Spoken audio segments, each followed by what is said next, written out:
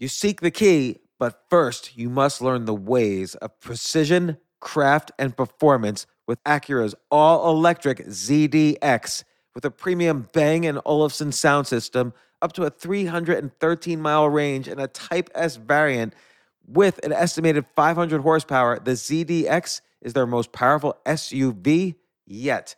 Unlock the energy when you visit Acura.com to order yours today. Okay, let's do some quick math.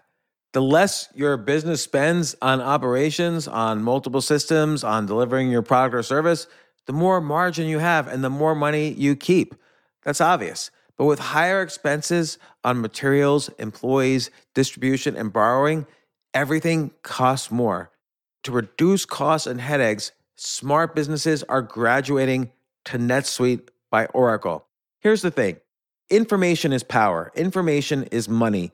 Literally, the currency of today's world of entrepreneurship is information. And if you could bring all of the information about your business into one dashboard, this is incredibly valuable.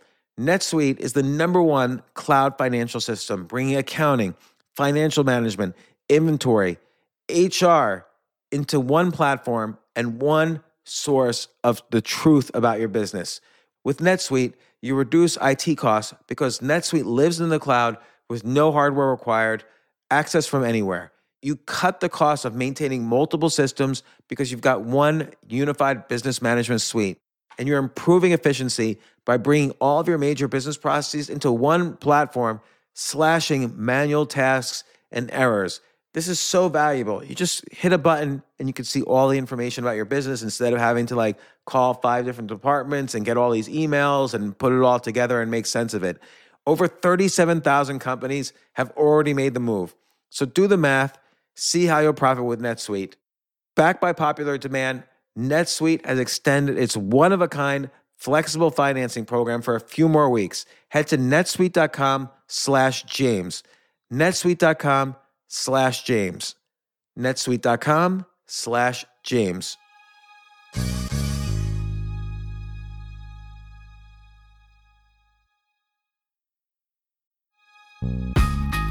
This isn't your average business podcast, and he's not your average host. This is the James Altucher Show.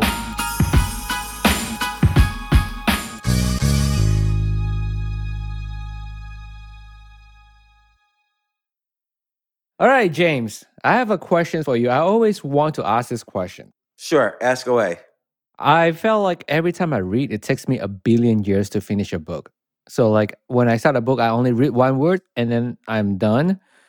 And then I just can never finish. So Wait, does this incur in only English? How are you when you're reading a book in Malaysian? it's the same in Chinese. There's no Malay language or anything? There's, but I'm not interested in reading in Malay. Somehow I'm more interested in reading in English and Chinese. But it's the same. I read one word, my mind's wander, and then I'm like, okay, I guess it's 5 o'clock now. I'm do something else. It's interesting because think about this podcast. We Right. do about 150 podcasts a year, and I've been doing this for 8 years, 9 years, and so it's 8.5 years actually since January of 2014. Right. On average, every podcast, the author's written one book. Now, sometimes they've written 0 books, and sometimes they've written 3 books. So I'm saying on average 1. So I have to read a couple of books a week to just keep up with this podcast. Plus, I like to read for enjoyment, so I read more than 3 books a week. Now, let me just say as a caveat, I don't think people should speed read. I think it's very important to read the entire book. And for this podcast, 90% of the time, I'll read the entire book, plus do other research for each guest. I think it's really important to get the full details and also to show respect for the guest to read the full book. I'm just curious, why shouldn't someone speed read? Let's say, you know how people have those weird resolutions? I want to read 60 books in this year type of thing. Yeah.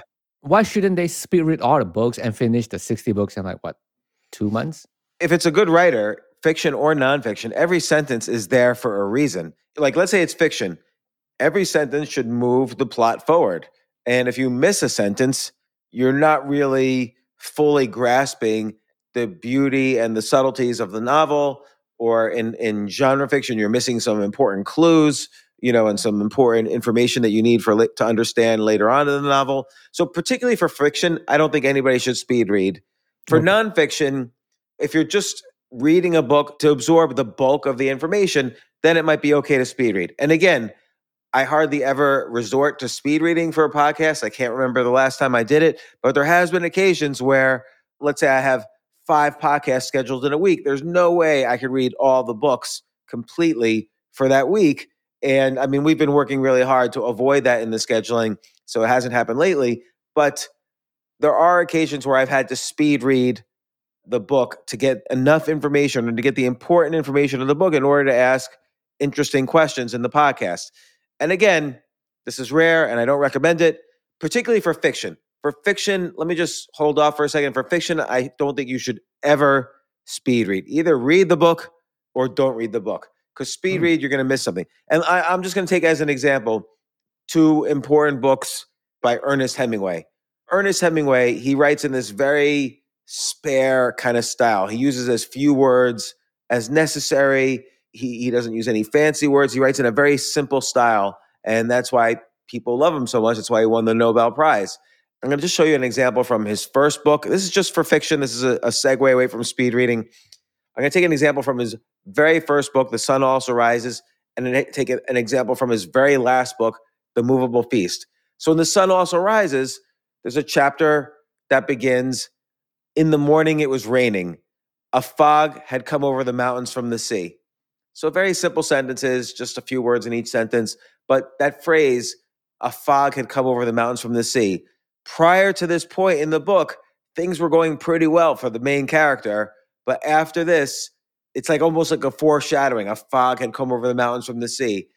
You read this and you realize later in the book that the fog was not only the weather, but the fog was over the lives of the characters in the book. So it's a very simple example using the weather, using images of kind of like a rainy day and the fog to say that a fog had come over the lives of the characters.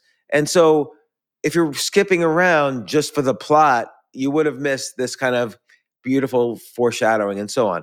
And in A Movable Feast, the very first chapter begins, "Then there was the bad weather. It would come in one day when the fall was over. We would have to shut the windows in the night against the rain, and the cold wind would strip the leaves from the trees in the Place Contrescarpe." And that sentence, "Then there was the bad weather." Again, life had been good in Paris, at the point when the movable feast begins, but this is foreshadowing. And then there was the bad weather. Things would not be good after this. And that's how he sets the tone for the rest of the book. So, and what I'm saying is in fiction, you should slow read instead of speed read. You should read every sentence and try to figure out the beauty of that sentence when it's a really great writer. And that includes genre fiction. So does that mean that if you want to be a writer, then you shouldn't be speed read at all? Well, if you want to be a writer, you need to read good quality writing and learn from the best. And then you definitely shouldn't speed read. But even if you want to be a good reader, don't speed read fiction. Nonfiction is another story. First off, nonfiction is not always written by the best writers. That's because, let's say someone's writing a book about neuroscience. They spent their entire lives trying to get good at neuroscience, not spending their entire lives getting good at writing. So it's natural that their books might not be as well written. So you don't need to kind of hang on to every sentence and figure out its beauty and its meaning and so on. I'm just curious, why don't they hire writers, actual writers?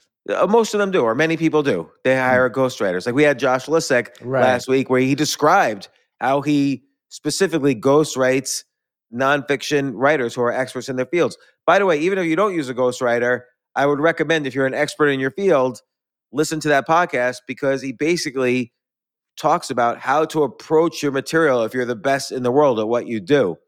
I just want to mention that podcast is episode 1160. It's called So Good They Call You Fake. Yeah, So Good They Call You Fake. Because people can't believe everybody who's the best in the world at something or leads an interesting life is living a life outside of the normal routine. And if you're good at expressing what you do and what kind of life you lead, then people are going to say, that can't be true. You're a fake. Josh's point is that's when you know you're doing something good, when you're telling the truth and everyone calls you a fake. So if you're a fake and everyone calls you a fake, then you know you're doing a bad job because people can see right through you. So, but back to speed reading. First off, there's a very important statistic, which is, and I'm going to add to this statistic as well. People remember, like, how much do you remember from a book on average? First off, people remember about 10% of what they hear. So, Jay, if someone's listening to our podcast and then afterwards someone asks, hey, what was that podcast about? The average person can remember about 10% of it, which is good. You'll remember the important points and you'll be able to get information out of it, and 10% is a good number. If you read something, you remember about 20% of what you read. And if you look at something, like if you look at a painting or a picture or maybe even a YouTube video, you'll remember about 80% of what you see. So that's why a picture is worth 1,000 words. But I don't think that's completely true, because what happens is that's only in the first hour or so after you read something, you'll remember 20% of what you read. In the long term, unless you remind yourself every day of what you read, what you remember from a book sharply declines. So in the long run, instead of you remember 20% of what you read, you do remember about 2% of what you read in the long run. You read a book today, a month from now, you might remember 2% of what you read. And there's nothing wrong with that either. That's true for everybody. And you're not going to remember a random 2%. You're going to remember the most important 2% of the book that had an effect on you. So even my all-time favorite nonfiction books, in the long run, I'll remember 2% of what the book was about, but it'll be the most important 2%, which is why it's good occasionally to reread nonfiction books that you love. So again, this is about nonfiction, not fiction, because I don't think it's important. I don't think you should speed read any fiction book. You should just read the book. Right. I'm just curious, what are the books that you most reread? Well, I'll reread fiction books all the time because but there's very few fiction books that are like, let's say in the top, like, let's say, I read fiction books not only to enjoy them, but also to learn from them as a writer. Like, I want to read the best fiction books and learn from them. And every time I read a great fiction book, then I'm going to learn more, even if I've read it 100 times. There are some fiction books I've read over 200 times just because I learned to be a writer and I get better as a writer. But nonfiction books, I say we'd have had most of the authors, like Matt Ridley. He's somebody I always reread. The Rational Optimist, The Evolution of Everything. He's been a podcast guest. I often read his books. That's just an example.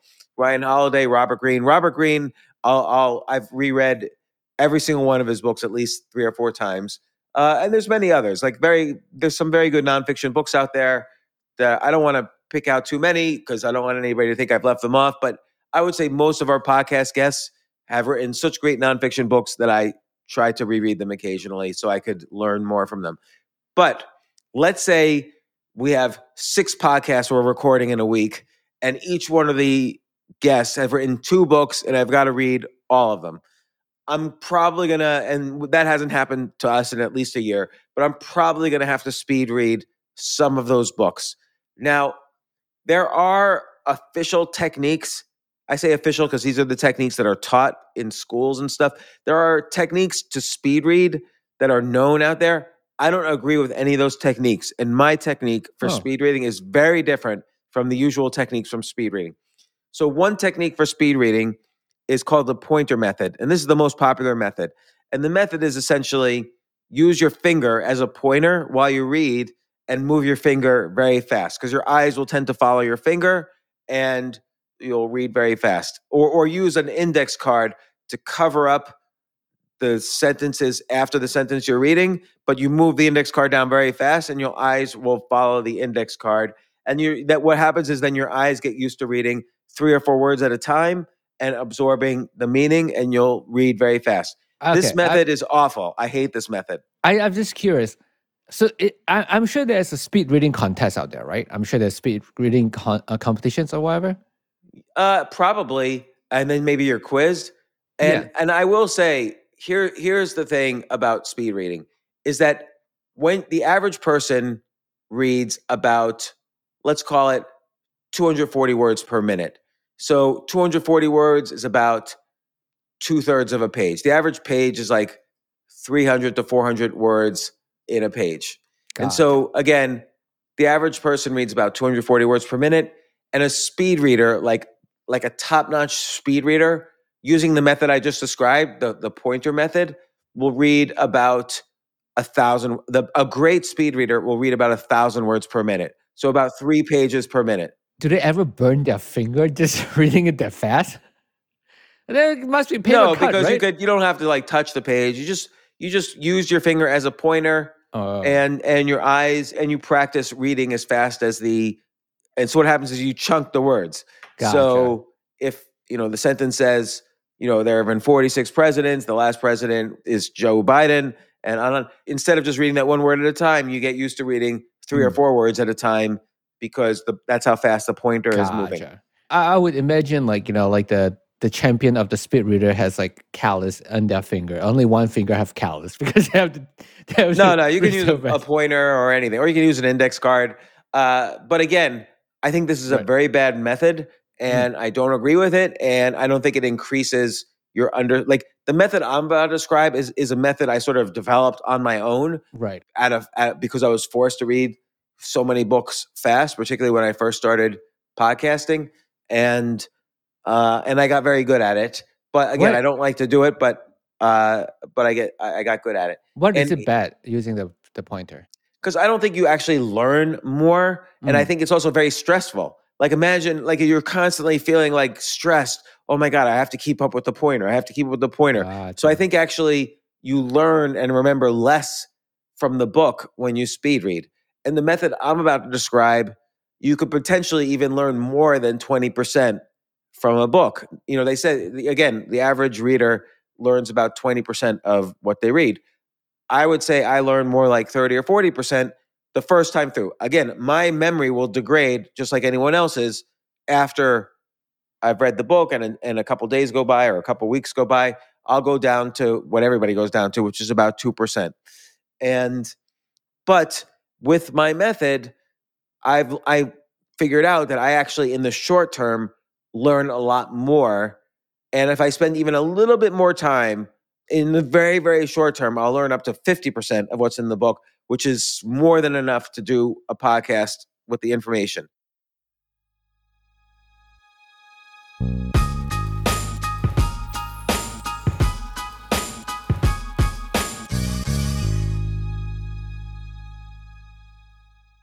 I have to say, Airbnb has changed my life.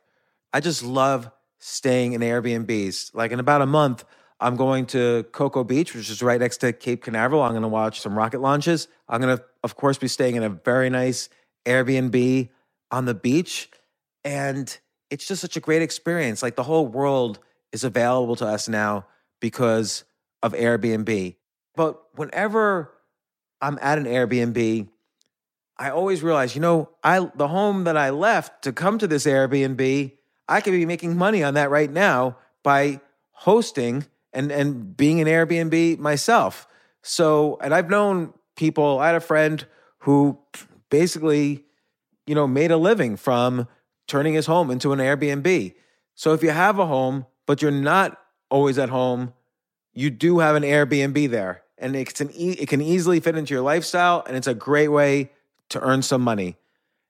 Your home might be worth more than you think.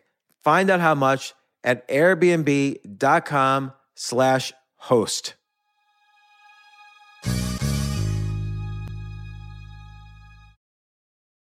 I remember last year I was asked to go speak at the Norway Business Summit, and I was so excited because side by side with the Business Summit was the Norway Chess Summit, where I would get to see in person Magnus Carlsen, the best chess player ever, playing chess. But it was 4 plane rides, like to get to the city that ultimately I would go to. So I really did not want to fly for 14 hours, and they were willing to pay for everything for me. So I at first class. So I didn't want to fly for 14 hours and not be first class. So I had to hurry up and get on the phone immediately to get those first class tickets to a chess tournament in Norway. And listen, this is just like when, you have to know when you want the best of anything, you have to act quickly or someone else will get it instead. And I did not want those seats to fill up. So it's like if you're hiring for your business, you want to find the most talented people for your open roles before the competition scoops them up. I just was talking to a friend this morning where he was trying to decide between some programmers, and he waited a little too long, and both the programmers he was interviewing took other jobs, like great jobs. So, what's the best way then to hire the best as quickly as possible? ZipRecruiter. ZipRecruiter finds qualified candidates fast. And right now you could try it for free at ziprecruiter.com/James. Just try it and see. You'll find out. So ZipRecruiter's powerful matching technology takes center stage to identify the top talent for your roles. Immediately after you post your job, ZipRecruiter's smart technology starts showing you qualified people for it. And I know this because one time I signed up as an potential employee on ZipRecruiter, and I got nonstop. Even though obviously I wasn't looking for a job, I love what I do, but I just wanted to see what would happen because they were a sponsor of my podcast. And the most interesting jobs would pop up in my emails like, hey, you're qualified for this or that. And so it's interesting to see. So just go there and try it. Try ZipRecruiter.com/James. Amp up your hiring performance. Now, this is more for if you're hiring, but amp up your hiring performance with ZipRecruiter and find the best fast. See why 4 out of 5 employers who post on ZipRecruiter get a quality candidate within the first day. Just go to this exclusive web address right now to try ZipRecruiter for free. ZipRecruiter.com/James. Again, that's ZipRecruiter.com/James. ZipRecruiter, the smartest way to hire.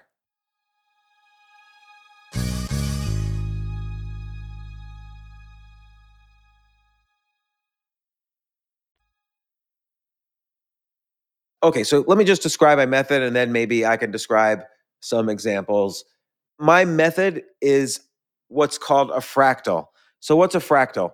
A fractal is this idea from chaos theory that some pattern emerges, but on whether it's a book or an object or a picture, there's some pattern, but even if you magnify the image, you'll still see the exact same pattern. And if you magnify it like 1,000 times even more and look, you'll still see the same pattern. So no matter how much you magnify an image, you'll see the same pattern. And I'm going to describe what I mean. So my method works if you're trying to read a book, but the exact same method works if you're trying to read a chapter of the book or a paragraph of the book. You could still learn using the exact same method I'm described. You'll learn what a paragraph said just as easily as you could learn what a chapter said, just as easily as you could learn what the entire book said. So you'll see what I mean in a second. So here's the method. Basically, if you only have 5 minutes or 10 minutes to read an entire book, and this is going to seem kind of obvious, but if you only have 10 minutes to read an entire book, you obviously can't read it. You can't even skim it. But here's what you do. Read the first chapter and read the last chapter. Because in a nonfiction book, the first chapter always describes what the book is about and why they wrote the book. They might be writing a book about, I'll use James Clear's Atomic Habits as an example. Great book, by the way. People should read the entire book. There's no excuse not to read the entire book unless you're rushing for a podcast. But I'll just use this as an example. I randomly picked it off, knowing that we were going to do this podcast later. I randomly picked this book off the bookshelf, decided to see if my speed reading technique would work on it. Basically, in most nonfiction books, the very first chapter gives a little bit of a story why the author decided to write this book or why the author felt he needed to write this book. And there's usually a little story involved, and then there's a summary. And then often the very first chapter in a nonfiction book gives a brief overview of what every chapter is about. So they pretty much already spoiled the book before you read the book. Not spoil, like they'll say something like, in the book Thinking Fast and Slow by Daniel Kahneman, and this is essentially the book which helped him win the Nobel Prize in economics. So he'll say in the introduction, the first chapter, this book is divided into 5 parts. Part 1 represents the basic elements of blah, blah, blah. Part 2 updates the study of blah, blah, blah. Part 3 does this. Part 4 is this. Part 5 is this. So basically in Daniel Kahneman's book, Thinking Fast and Slow, the introduction talks about his background a little bit. He talks about how people make very easy mistakes sometimes. So why do they make these mistakes? And what's the difference between thinking fast and thinking slow? Basically, in chapter 1, he talks about there are 2 systems of thinking. System 1 operates automatically and quickly. System 2, for more difficult thinking activities, it allocates attention from different parts of the brain. It allocates resources from different parts of the brain to focus on the problem. And this is more difficult thinking. System 2 is slower thinking. System 1 is fast thinking. And then he gives examples. A system 1 example, answer to 2 plus 2 equals, and your intuition kicks in, you instantly think 4. But system 2 might be, what's 17 times 24? Then you have to kind of use more resources and more energy in the brain. So that's system 2 thinking. System 1 thinking, if you have to answer which object is more distant than another object. It's very fast. Oh, that tree in the distance is closer, that chair in my office. And so that's system 1. System 2 is, fill out a tax form. That's system 2. Like you usually have to think about it. It takes more time and so on. Sometimes when system 2 happens, the whole point of the book is it takes shortcuts called cognitive biases, or like with illusions, we use kind of shortcuts to determine. We don't take out a ruler and measure 2 images to see which one's bigger. We use shortcuts, and sometimes we're fooled by optical illusions because the cognitive bias is taken. So you read the first chapter, and then you read the last chapter. So the last chapter is obviously usually a summary or a conclusion of everything you read. And it might have a story as well, or it might refer back to other stories. So that is, and that's it. If you just read the first chapter and the last chapter of a book, like the last chapter of Thinking Fast and Slow. By the way, Thinking Fast and Slow is almost 500 pages. It's in some cases a complex book. In some cases, it's a little easier to read, but it's written by academics, so it's more complex than easy. If you just read the first chapter and the last chapter of Thinking Fast and Slow, and you're at a cocktail party after work, and anyone asks, "Hey, did anyone hear?" Someone's trying to brag, saying they say, "Did anyone hear Thinking Fast and Slow by Daniel Kahneman?" You could always say, "Oh yeah, I read it." System 1 versus System 2 thinking, and you could describe very easily what System 1 and System 2 is. You could talk about different cognitive biases. You could give examples. Let me ask you this, James. Does that work on biography though, or like a history type of nonfiction? Absolutely, because a history will still have an introduction, like why this period in history is important, and it'll also have a conclusion, which is what did you learn, summary of the big things you learned. Don't forget, a history book is usually just not chapter 1, this happened, chapter 2, then this happened, chapter 3, then this happened. There's usually a reason why they're writing a history book. Like, let's say a book is about World War I. It's not going to just be a history of World War I. It'll be World War I set the stage for America to become the dominant superpower of the world for the next 100 years. So there'll be an introduction which describes World War I and the major events of World War I that catapulted the U.S. to being a dominant superpower. And then the conclusion will go over those major events and why they made the U.S. to be a dominant superpower. And so, yes, you can get the gist of most biographies and histories. I can't say 100% because I haven't read 100% of the books. Hold on a second. Let me get like a biography and I will tell you if I'm going to pick a random biography. Hold on. This is the house of a writer, right? Like writer and reader. You can just like, hey, let me pick out random thing real quick. Let me pick up random books real quick. Yeah, although back in 2015 when I threw out all my belongings or got rid of all my belongings, I also got rid of all my books. So it's just in the past year since I got this new house that I've been rebuilding my books. But I picked out randomly a book that was right behind me, Jay Shetty's book, Think Like a Monk. So Jay Shetty essentially wrote a sort of memoir of his experiences and what he learned as a monk. The book is over 300 pages long. And I never read it because I got it in anticipation. I've been on Jay's podcast and I thought maybe Jay would come on my podcast, but he didn't really do that many podcasts when the book came out and whatever. It never happened. Okay, I'm looking at, so I've never read this book. So I'm looking at the very first page and it says, when I was 18 years old, in my first year of college at Cass Business School in London, one of my friends asked me to go with him to hear a monk give a talk. I resisted. Why would I want to go hear some monk? And then he says, third paragraph, I often went to see CEOs, celebrities, and other successful people lecture on campus, but I had zero interest in a monk. I preferred to hear speakers who'd actually accomplished things in life. Okay, so just from these 3 paragraphs, what have we learned? Well, Jay, you tell me, what have we learned in these first 3 paragraphs? He only listened to people that are successful, and then he has some sort of judgmental mind that like he think that monk's not successful, and eventually he's gonna be monk because that's how like usually story plays out, right? Well, the book's titled Think Like a Monk. Yeah. So we assume at some point he learned to think like a monk. Whether he Right. became a monk or he interviewed monks, we technically don't know that yet if we don't know anything about Jay.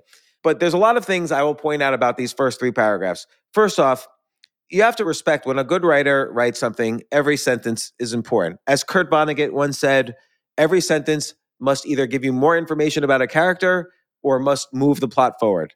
So we know he's 18 years old, so he's fairly young. He's at the Cass Business School. So that tells me a lot. He wants to be a businessman. He wants to be rich. So he went to business school instead of some other kind of college.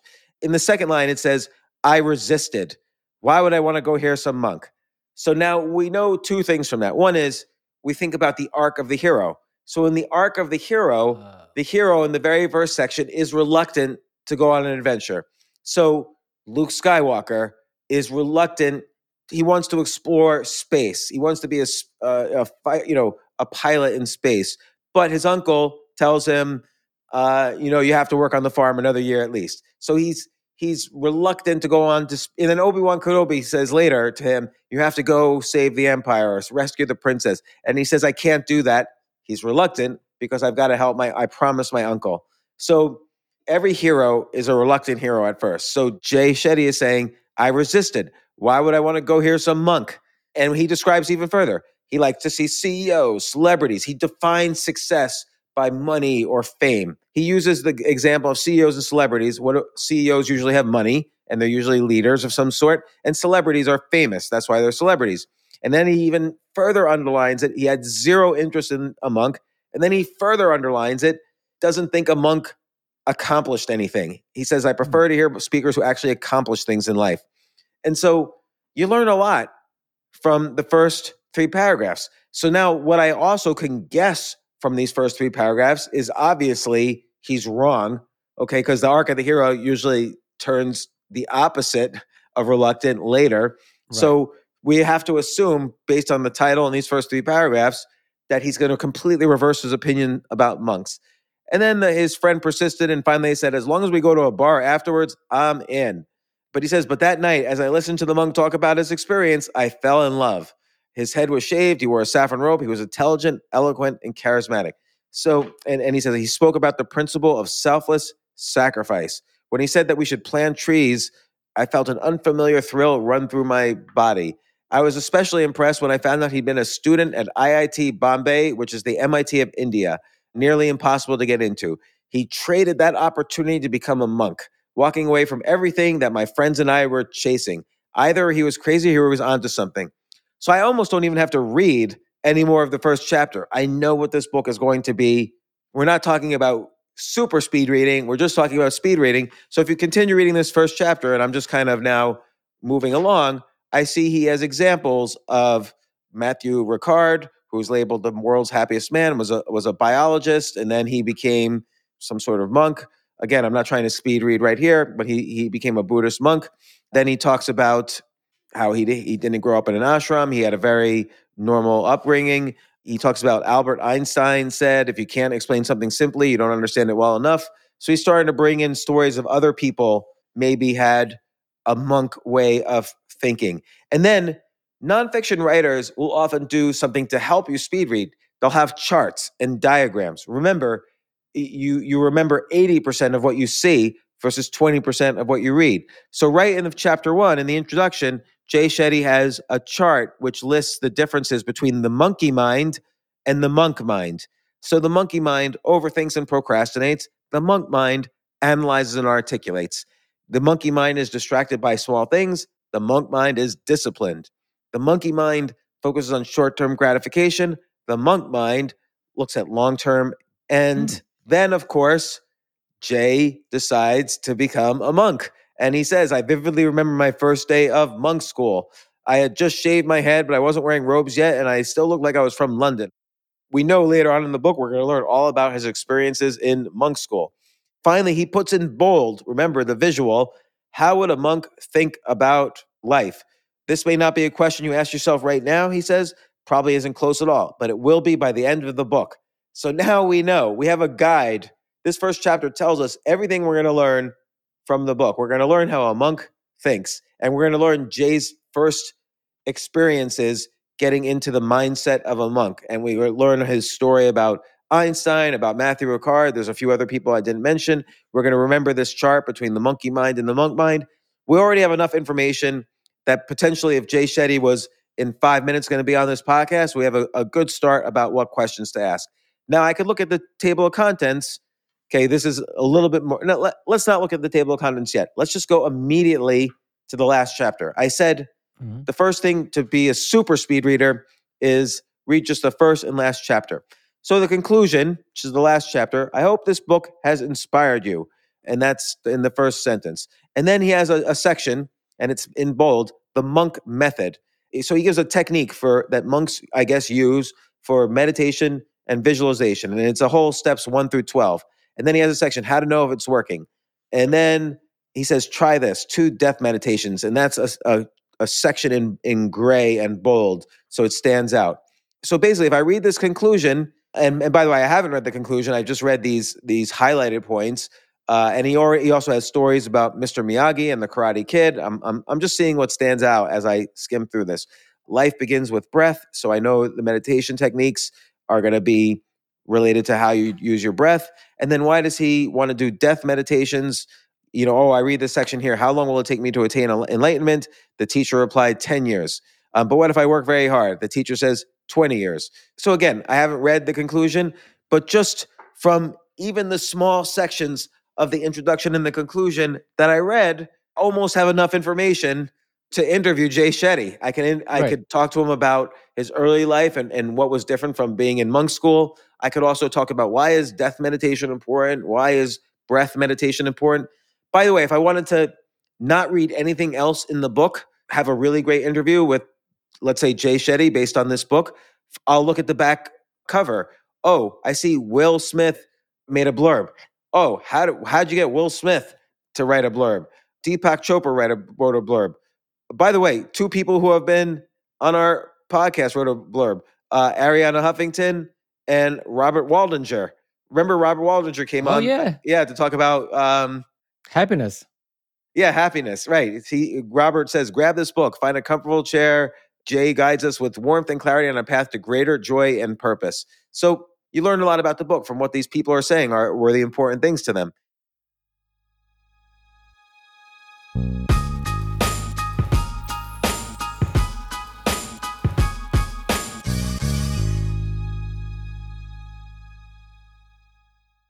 At the UPS Store, we know things can get busy this upcoming holiday. You can count on us to be open and ready to help with any packing and shipping or anything else you might need.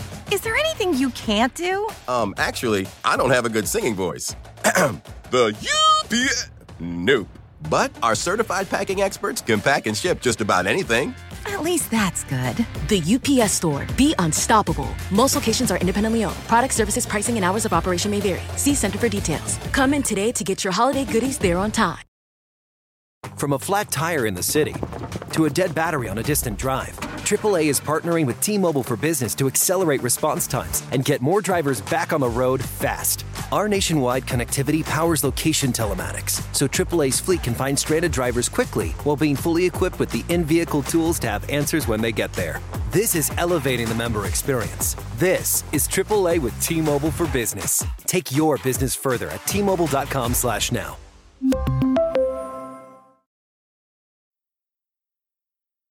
Let me ask you this. So like you said, the first chapter and the last chapter, and then you fill in the blanks, sort of, right?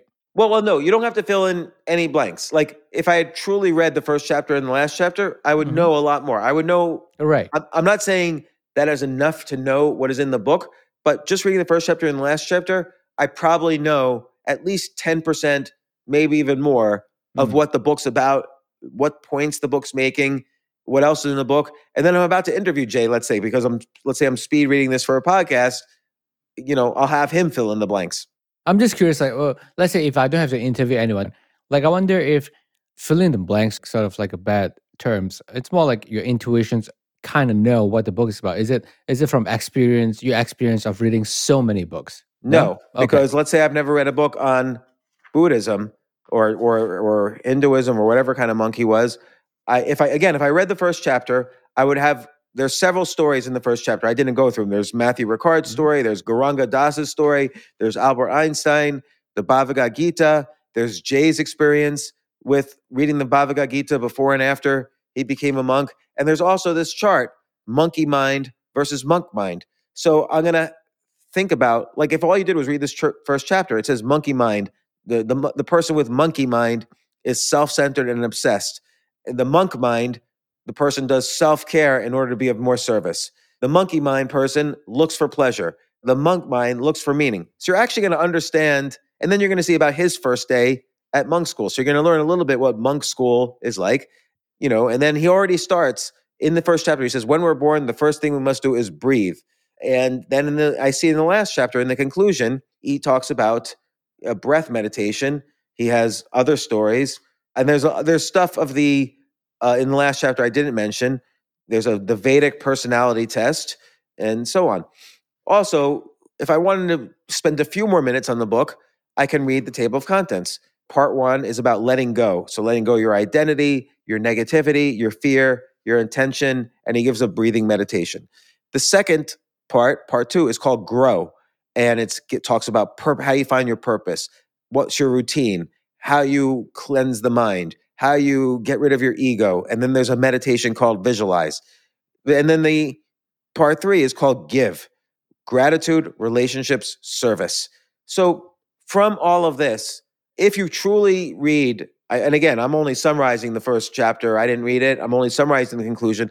But even with what I just described to you about the first chapter, the last chapter, and the table of contents, you already have a sense of what the book is about. You probably know about 10% of the book, maybe even 15%, which is close to what you would know about the book even after you read the whole thing.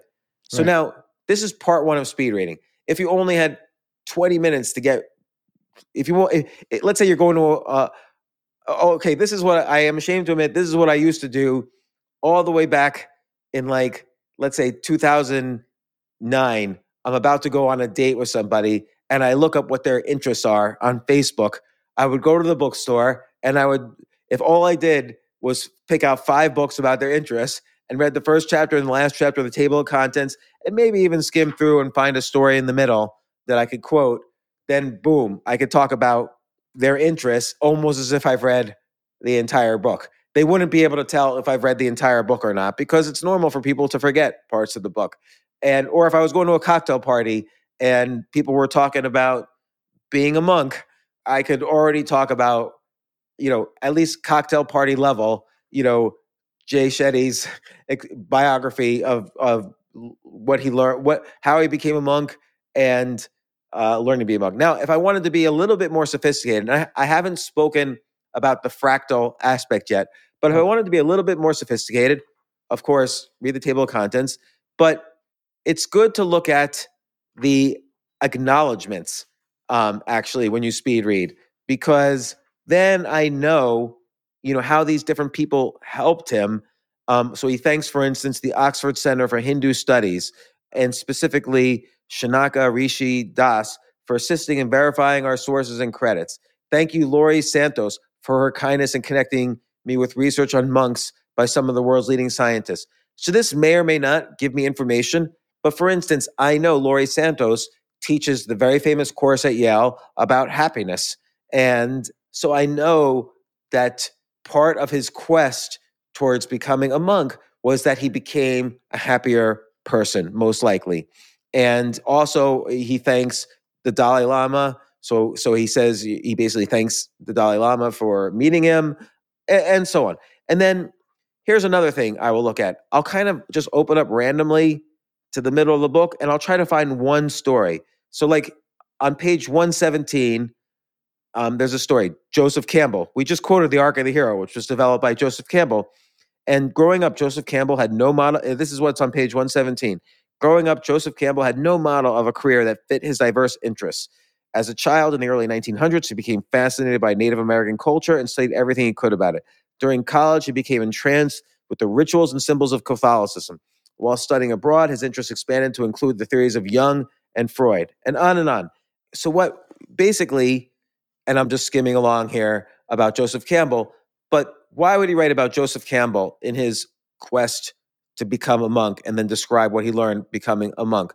First off, what Joseph Campbell discovered was that whether he was looking at Native American culture or Jung and Freud or Joseph Campbell's interest in art or Joseph Campbell's interest in religion, what Joseph Campbell noticed was that every kind of storytelling, whether it's religious or from psychiatry or from art, they all have the same structure. So if I was talking to Jay, I would say something like, talk a little bit about the relationship between all stories and how Joseph Campbell discovered the arc of the hero in all stories and how it applies to being a monk.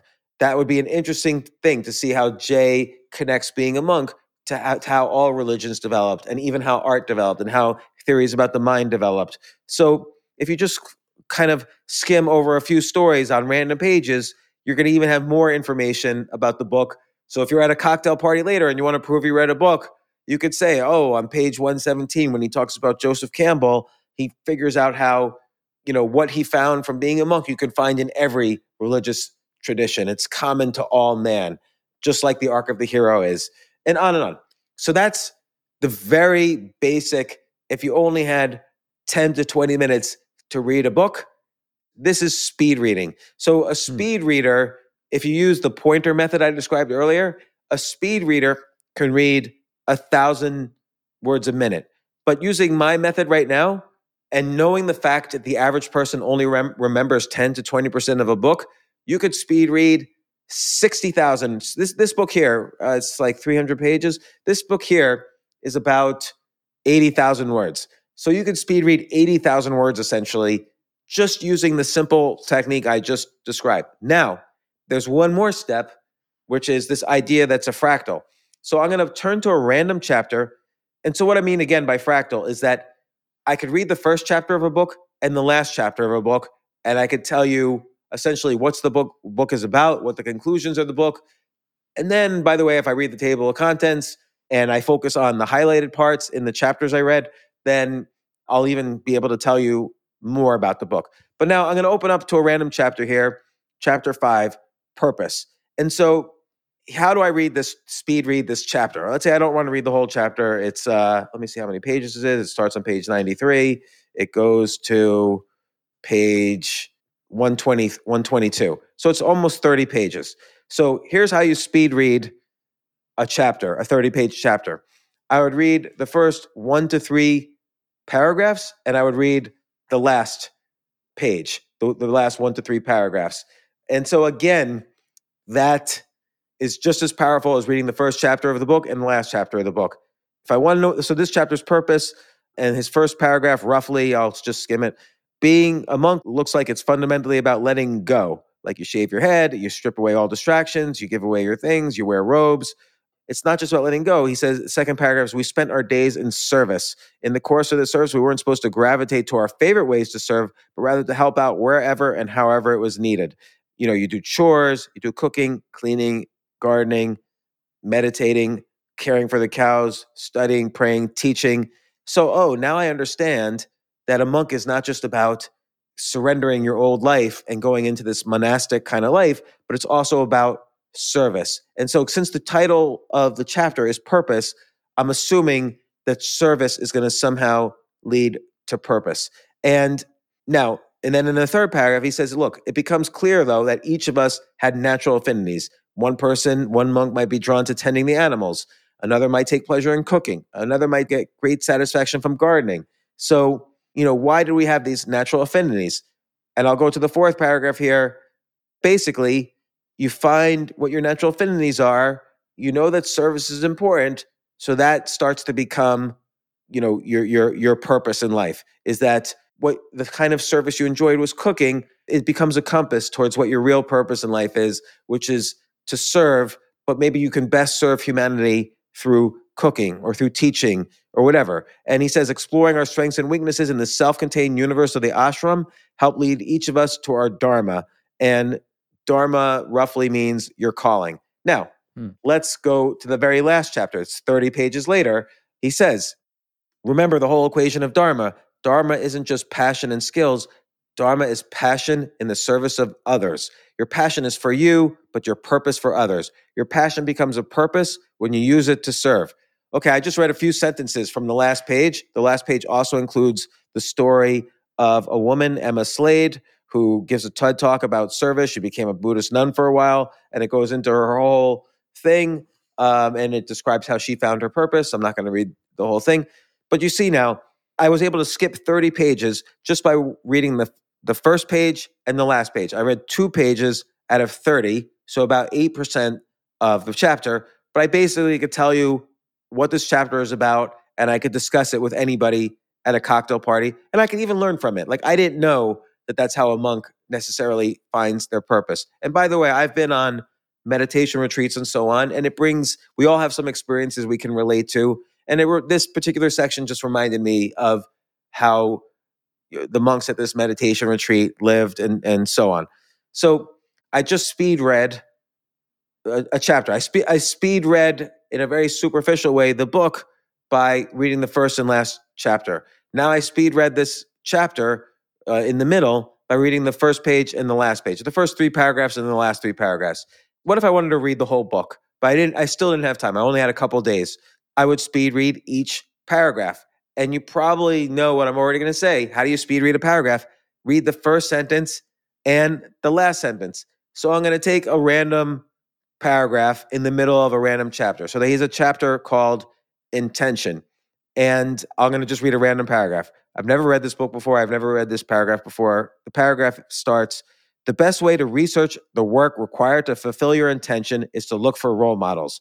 And then the last sentence of this paragraph is, focus especially on what they did at your stage in order to get where they are now. Okay, so if there's someone I admired and I want to figure out my way to figure out what my life's intention is, the best way to research the work required to fulfill your intention is to look for role models. So let's say there's someone I admired. I can look for, let's say Gandhi, his life's meaning was to stop the oppression that was happening in India and focus especially on what they did at your stage in order to get where they are now. Well, he started doing these sit-ins and he had a whole philosophy of peaceful protest. Now I've taken an important lesson from this chapter by speed reading this paragraph and finding for myself what a good example is. And presumably, by the way, I've also read the first page of this chapter, so I know what intention means and so on. So essentially, that's the basic technique for speed reading an entire book. Read the first and last chapter, and then if you want to go further, read the first and last page of every chapter. Right. And if you want to go further, read the first and last sentence of every paragraph. Now, in nonfiction books, like I mentioned earlier, there's a technique. The author usually helps you. So there are charts and other techniques. So in the chapter on breathe, I see that in gray and in bold, there is a section called Try This Breath Work. And so he gives a whole exercise for breath work. So if I really want to understand this section, breathe, or this chapter called breathe, I'll probably read the first page and then I'll read this kind of section that is highlighted. Here's a chapter on fear. And he says, try this, rate your fear. And that's highlighted. So essentially, just then, we didn't even read the first and last chapter. We didn't even read the chapter on purpose. But already, we probably know enough about this book that we just speed read 80,000 words in a few minutes. And I wasn't even really speed reading. I was just kind of skimming the parts, just show as an example what kind of results speed reading could give. But now I know enough. I understand a little bit about what it's like. It sounds ludicrous to say, but I know a little bit about what Jay Shetty learned on his quest towards being a monk. I learned why he decided to become a monk, more or less.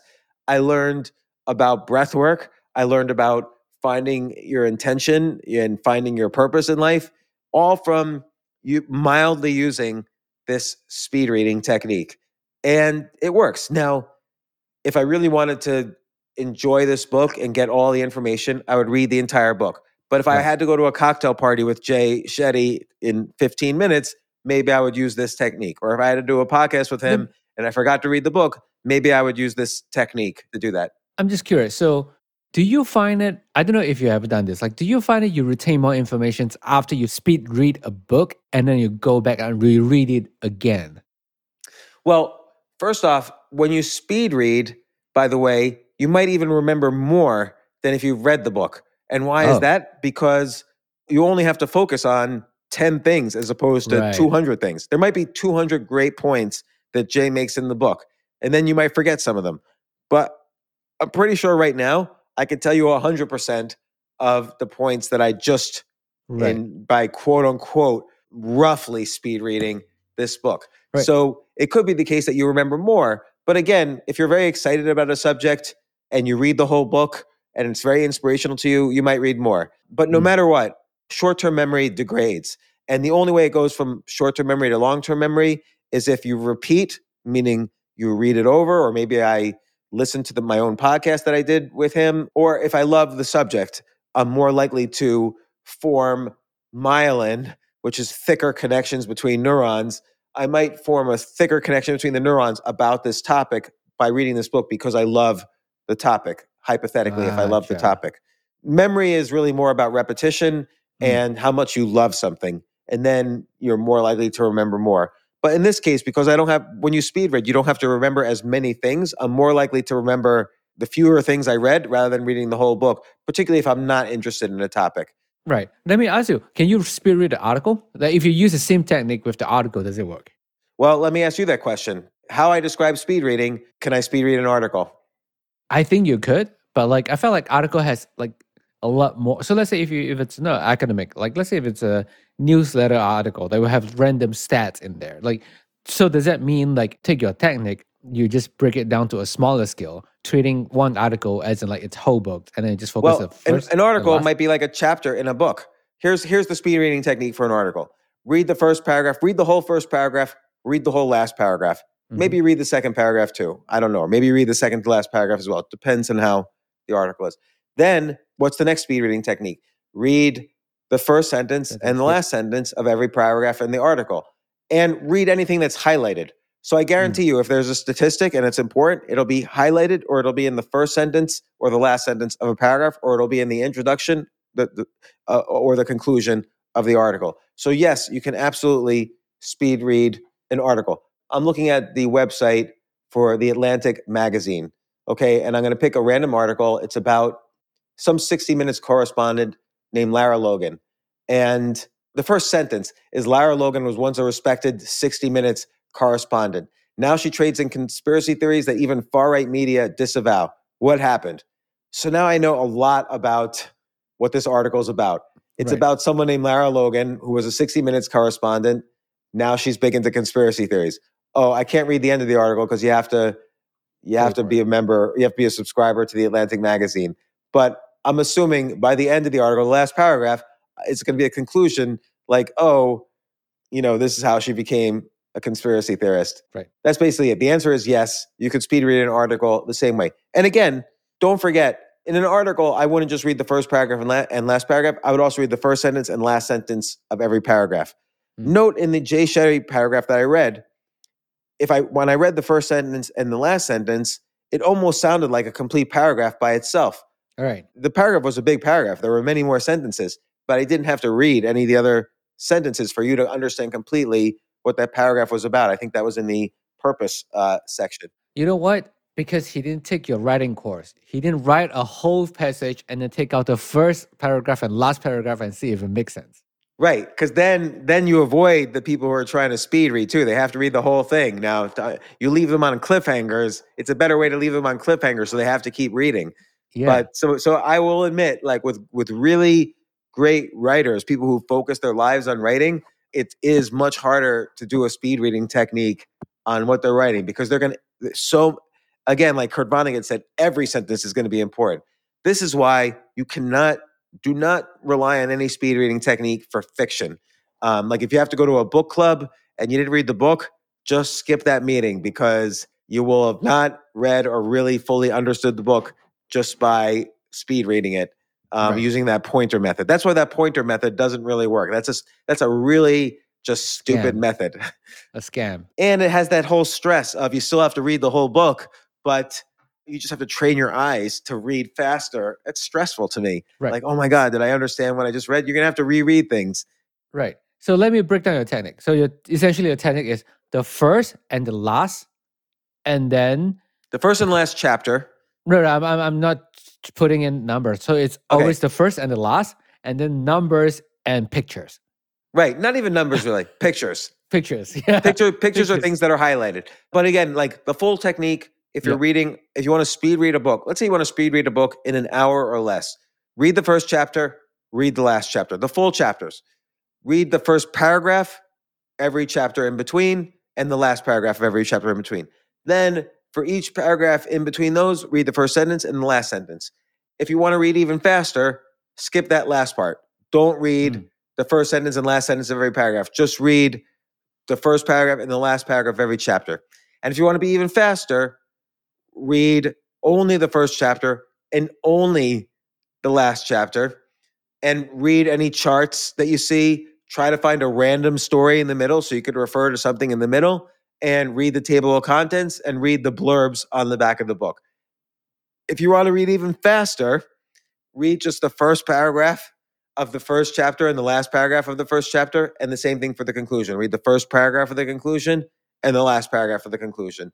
And if you want to even read faster, this won't really work. I was going to say just read the table of contents, but that doesn't really tell you anything. You got to at least read the first page and the last page of the book to kind of get a little feeling. And even that will only work so much. It's very important to read the first full chapter and the last full chapter, and then kind of try to read the first and last paragraph of every chapter in between. Right.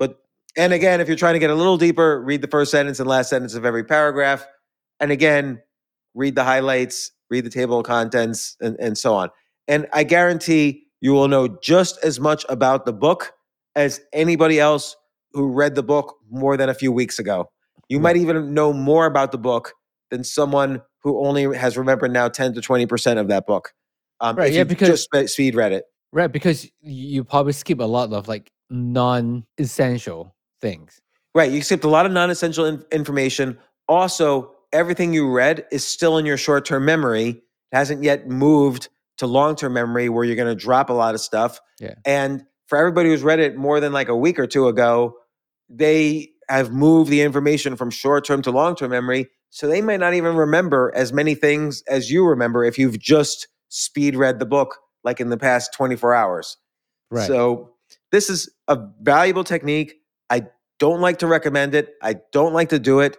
I always make sure to read the whole book for everyone on the podcast, but there has been instances where I've had to speed read. Like let's say I was on vacation, I just got back, I forgot there was a podcast that afternoon, I'll speed read the book, and I can guarantee you nobody knows. And I'm not even trying to be like to cheat the system or to be tricky. I legitimately want to know information about the person I'm about to interview, but I might be forced due to circumstances to speed read. I don't use that scan technique because I don't think it's useful and I don't think you'll remember anything, but I know where in a book the most important information is, and I know how memory works. This is the speed reading technique that works. Again, don't use it for fiction. It doesn't really work for fiction, but it works great for nonfiction. All right. I'm going to start my New Year resolutions like, hey, I want to read 100 books, and I'm going to start using it. Yeah. By the way, I challenge you, Jay, and I challenge all the listeners. Pick 3 books you'd love to read. Let's say you've never read Robert Greene's book, Mastery. Or let's say you've never read Matt Ridley's book, The Rational Optimist. Go out and buy those 2 books that you were never planning on reading because they looked too big, or you like to read fiction or whatever. For whatever reason, you weren't planning on reading these books. I bet you could speed read these books and learn a lot of information about them in an hour with the speed reading technique. Do this for an hour a day, and you will have read and know just as much as anyone else about 365 books over the next year. With fiction, instead of recommending speed reading, I'm going to recommend slow reading. because remember when I gave the 2 examples from Ernest Hemingway's books, it's very important to read every line and think about why this great writer included this line in the book. Every line will contribute to your feeling of the beauty and wisdom of that book. And that's why if you want to be a better writer and a better reader overall, it's so useful to slow read great fiction by great writers. Whatever your tastes are for fiction, get the best writers and get those books, and you will become a much better reader even by slow reading one book, thinking about every single sentence and why they wrote that sentence. Yeah. So, and if you want to be good at writing, make sure you take up James' writing course at jamesaltuchershow.com/writing. jamesaltuchershow.com/writing. Also, didn't we have a choose yourself URL? Yeah, it's also chooseyourselfacademy.com. Yeah, write and publish a book in 30 days, which seems like an impossible task, but I show you in that course how it could be done. And it's really important in many careers and industries to write a book. And also, you know what? It's very healing to write a book about yourself. Like whenever I have a problem or whenever I regret something from the past, it's so valuable for me to just write about it. And it forces me to think about it. But in terms of writing a book, there's a real good career reason to write a book. Let's say 2 people of equal skill are competing for the same position. Like let's say a consulting gig or a public speaking gig, or even a place in the school of your choice. You have equal skills with your competitor, but you wrote a book and your competitor did not. The person who wrote the book will get the job, the gig, will get accepted to the school, and so on. And here's another important reason to write a book. My great-great-great-great-great-great-grandkids might want to know something about their great-great-great-great-great-granddad. And lo and behold, they can read my book and learn how I lived. Even if nobody else reads it, but my great-great-great-great-grandkids, that'll be worth it to me to write a book. So enjoy. You could write a book and publish it in the next 30 days. I also talk about marketing it. That's about that course. That's not what this podcast episode is about. We talked about speed reading. Yep. But I challenge you, find a nonfiction book you've been dying to read, but it looks so big and complex you haven't read it yet. Go out and buy it. Try the speed reading technique. You could tweet me at @Altucher and let me know how the speed reading technique worked. Because this, I could tell you, I only talk about techniques that I have used that work for me. This works for me. Awesome. Thank you, James. I'm going to use it now. I'm going to start reading a lot more books so that I can prepare for a podcast too. Okay, I challenge you to read 300 books over the next year. Okay, I will try. I'm going to hold you to it in a year. Yeah, and then if I lose, we're going to play more checkers. No, we're going to play more checkers right after this podcast is over, Jay. Yes. Because you won 1 game out of 4 or 5, and I still need revenge. I need at least 10 wins for every loss. I was so proud, man. I was so proud. Anyway, thanks, James. Thank you, Jay.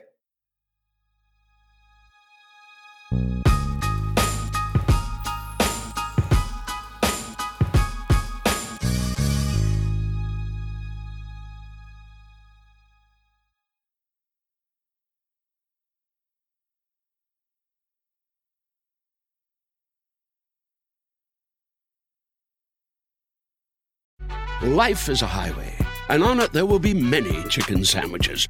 But there's only one McCrispy. So go ahead and hit the turn signal if you know about this juicy gem of a detour.